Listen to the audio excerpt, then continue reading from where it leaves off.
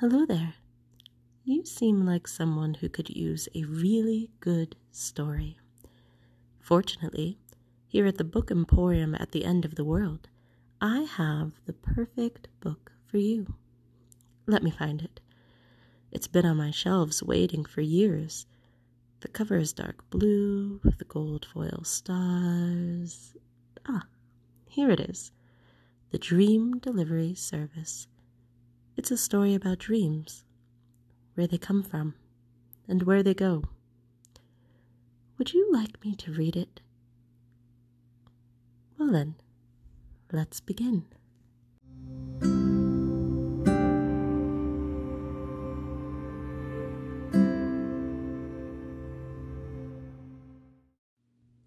Prologue. If you were to wake early enough, you would discover that there is a moment before the dawn cracks the horizon when the world is a beautiful, otherworldly gray sitting elegantly on the verge of living. There is a certain static in the air, an electricity that life is brimming because at any moment the sun will burst colors across the horizon, turning the windows of the houses a kaleidoscope of pinks and oranges, a sudden Technicolor sherbet television station.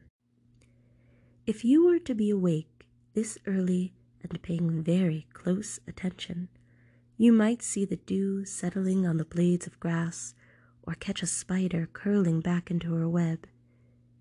If you happened to be on Magnolia Street at this magical hour, you would observe the tidy row of houses, each with a neat front yard. You would see Mrs. Mara and Mrs. Zinn's peacock wandering through their rose garden. You would see the gruff Mr. Tafferty's red door and neatly mowed lawn. You would see Mr. and Mrs. Deer's front porch with a swing they never use. You would certainly see Mr. Golden's enormous telescope, although its user remains a bit of a mystery. You might even see Miss Honey's cat slinking back after his nightly hunt. And if you are up at this pre-dawn hour, and you did happen to be on Magnolia Street, you might see a boy riding a red bicycle with a wicker basket strapped to the back. He stops at each house, lays his bicycle gently against the fence, and opens the basket. He pulls out a small blue envelope addressed in gold. He places the envelope on the doorstep and smiles. Before any of the residents of Magnolia Street awake, before their coffee pots start to percolate or their toes fumble for their slippers, he has delivered an envelope to every doorstep, one for each person. And even if you were watching quite closely, you might not notice where he had gone.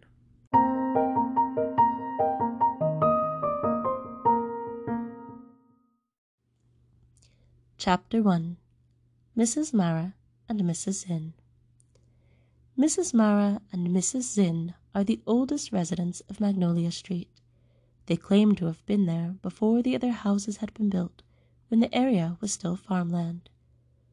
Before living on Magnolia Street, Mrs. Mara had lived in Paris. Mrs. Mara had been an acrobat in a Parisian circus with her family, Les Merveilleuses Mara. Each day the family of four would practice their trapeze act, and each night they would perform in their glittering spandex leotards under the bright lights of the big top. When she was 16, tired of the nomadic spirit of circus life, Mrs. Mara ran away. She went into the heart of Paris and walked into the first unlocked front door she found. The family was so engaged in their daily morning routine. The father was eating his toast behind the paper, the son was engrossed in a television program, and the mother was busy packing each of them lunch, that none of them noticed the young Mrs. Mara when she sat down at the table and helped herself to a slice of bacon. Encouraged that she would no longer be the center of attention as she had been at the circus, she decided to stay. She moved into the empty second bedroom and began attending school with the son, who was a few years younger than she. No one in the family acted as if it was strange that she was there, and each pretended as if she had been there the entire time. In truth, the father secretly worried that perhaps he had briefly forgotten that he had a daughter, and thought it best not to mention this lapse. The mother had concluded much of the same, assuming that all her fretting over which hats were most fashionable this year must have caused her to forget the existence of a daughter. The son knew very well that he didn't have a sister, but he couldn't find a reason to very much care, so he didn't bother correcting anyone's misconception. It was in this fashion that Mrs. Mara enrolled herself in school and finished her teenage years. Once a week she wrote a letter to her family, updating them as to her progress. They wrote back to tell her that they had tried to replace her with a stuffed armadillo, but as the animal did not have opposable thumbs, he was unable to perform all the requirements of an acrobat's duties, and that they missed her terribly. At this point, Mrs. Mara decided that she would like to attend university in the United States. She told the father, who was quite proud that the daughter he had only just remembered having was interested in studying abroad. He decided her excellent record must have been a result of his strong parenting, although he couldn't quite understand why the son only brought home average marks and seemed to prefer spending his time watching television. He gladly gave her permission to attend. And so Mrs. Mara found herself at a prestigious university in the United States, with no intention of returning to her adopted family. Mrs. Zinn, on the other hand, grew up in New York, Brooklyn, to be exact. Her family lived in an apartment above a Chinese restaurant. She frequently woke to the smell of dumplings steaming. Mrs. Zinn loved her neighborhood. There was the bodega on the corner owned by the Puerto Rican family, the Indian-owned shop that sold hair extensions and shampoos, the Vietnamese woman who owned the liquor store and gave her mildly sweet rice candies on her way home from school. All of it added to the mix of languages, foods, and smells that made her neighborhood an international oasis, despite the fact that she hardly traveled a few blocks from her home. The only trip she took was with her father. Twice a month they took the train to Coney Island, where her father inspected the roller coaster. Afterwards they would walk along the boardwalk together and throw peanuts to the seagulls. They would have a hot dog each, his with ketchup and hers with spicy mustard. Mrs. Zinn loved the salty smell of the ocean and the bright colors of Coney Island. Most of her life she had assumed that she would take over her father's position as the roller coaster inspector. Her grandfather had been a roller coaster inspector as well, and her great-grandfather was well known for his wheeled contraptions that were operated by a series of tracks and pulleys in his yard, and which were prone to tipping over and depositing their occupants unceremoniously onto the grass. She was surprised, therefore, when her father sat her down the night of her high school graduation and explained that although he loved working on the roller coaster, it was his sincere hope that his daughter would aspire to something else. And so Mrs. Zinn was faced with the first major decision of her life, the decision that most certainly changed the trajectory of her story, and led her to Mrs. Mara. "You were lost," says Mrs. Mara. "I was not." "Yes, you were," Mrs. Mara replies. There's still a trace of her French accent, even after all these years. "You couldn't find the building with the literature classes. I saw you standing in the yard looking back and forth from building to building like a hesitant little mouse, and I decided I would help you." Mrs. Zinn laughs. "You were just looking for an excuse to talk to me." "Maybe so, but still you were lost." Mrs. Zinn lays the book she is reading across her belly, which has grown round and soft over the years. She remembers when she was much thinner, before the softness set in, before the cozy after-dinner chats and croissant brunches that wrapped themselves around her. The belly, she decides, is a visible sign of her happiness. Mrs. Mara likes to bring up the day that they met. She carries it like a charm. "You were lost, and I said, 'Can I help you find something?' And you said, 'I'm looking for Deacon Hall,' and I told you I was going that way, although I really wasn't, and I walked you right to the door of your classroom." And every day after that. Which was true. They had been inseparable ever since, two celestial bodies forever in the other's gravitational pull. Mrs. Mara pours them each a cup of coffee. She takes hers black, but pours a little cream for Mrs. Zinn. "I've interrupted," she says, sitting at the table. The truth was that Mrs. Zinn had not been lost that day, at least not in the way Mrs. Mara thought. She had been staring at all the buildings, overwhelmed by the thought of being at such a nice university and missing Coney Island. When she saw Mrs. Mara walking towards her, she had been so struck by her beauty, the curl of her hair, the brightness of her eyes, she knew immediately that the flutter in her chest was love. Throughout the years she learned that love takes many different shapes.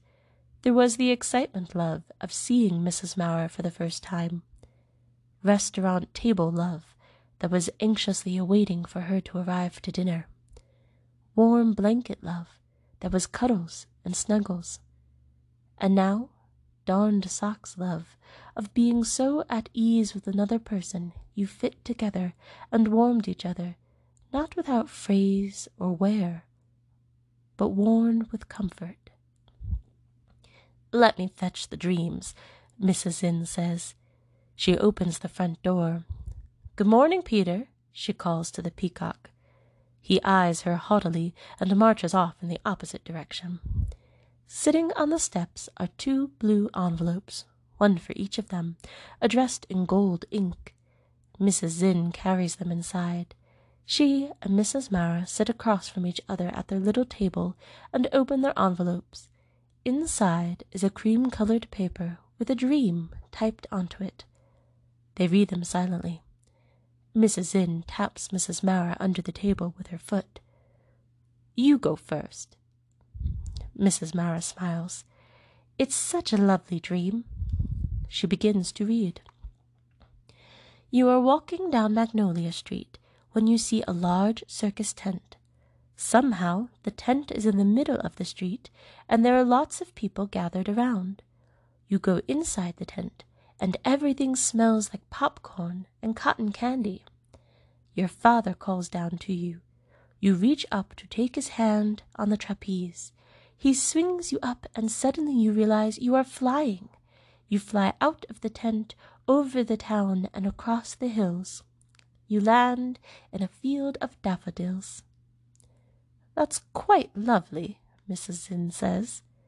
"Now yours," Mrs. Mara replies. Mrs. Zinn clears her throat.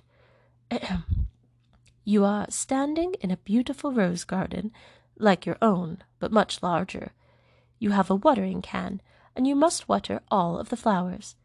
As you water them, the blooms open and they sing to you, all of the flowers singing to you like little birds." "Wouldn't it be beautiful if flowers sang?"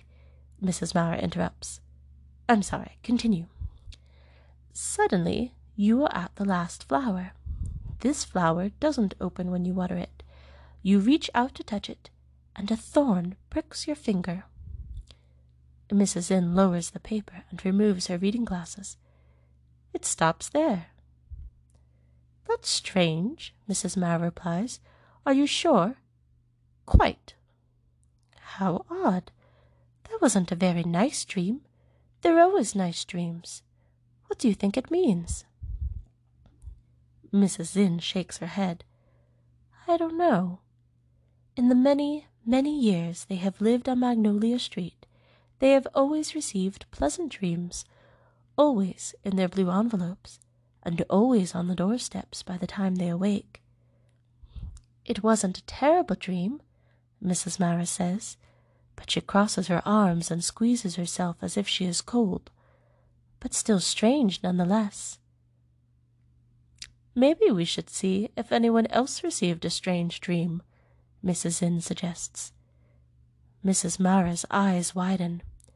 The truth is that although they have lived on Magnolia Street longer than anyone else, they have never talked to their neighbors. They have seen them, of course, waved an occasional hello, but never truly talked to them. Mrs. Zinn and Mrs. Mara are so perfectly content in each other's orbit that they simply never bother to leave it.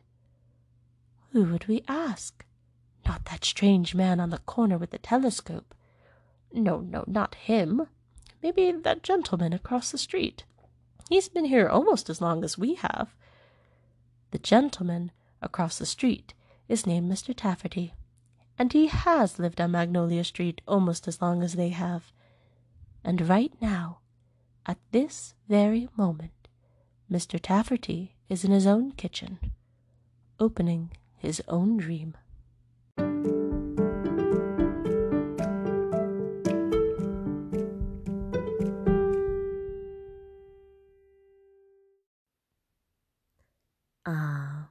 Well, we must stop here for today. I, for one, am very curious about these dreams, and Mr. Tafferty too. But we will read all about it next time. Until then, stay safe out there.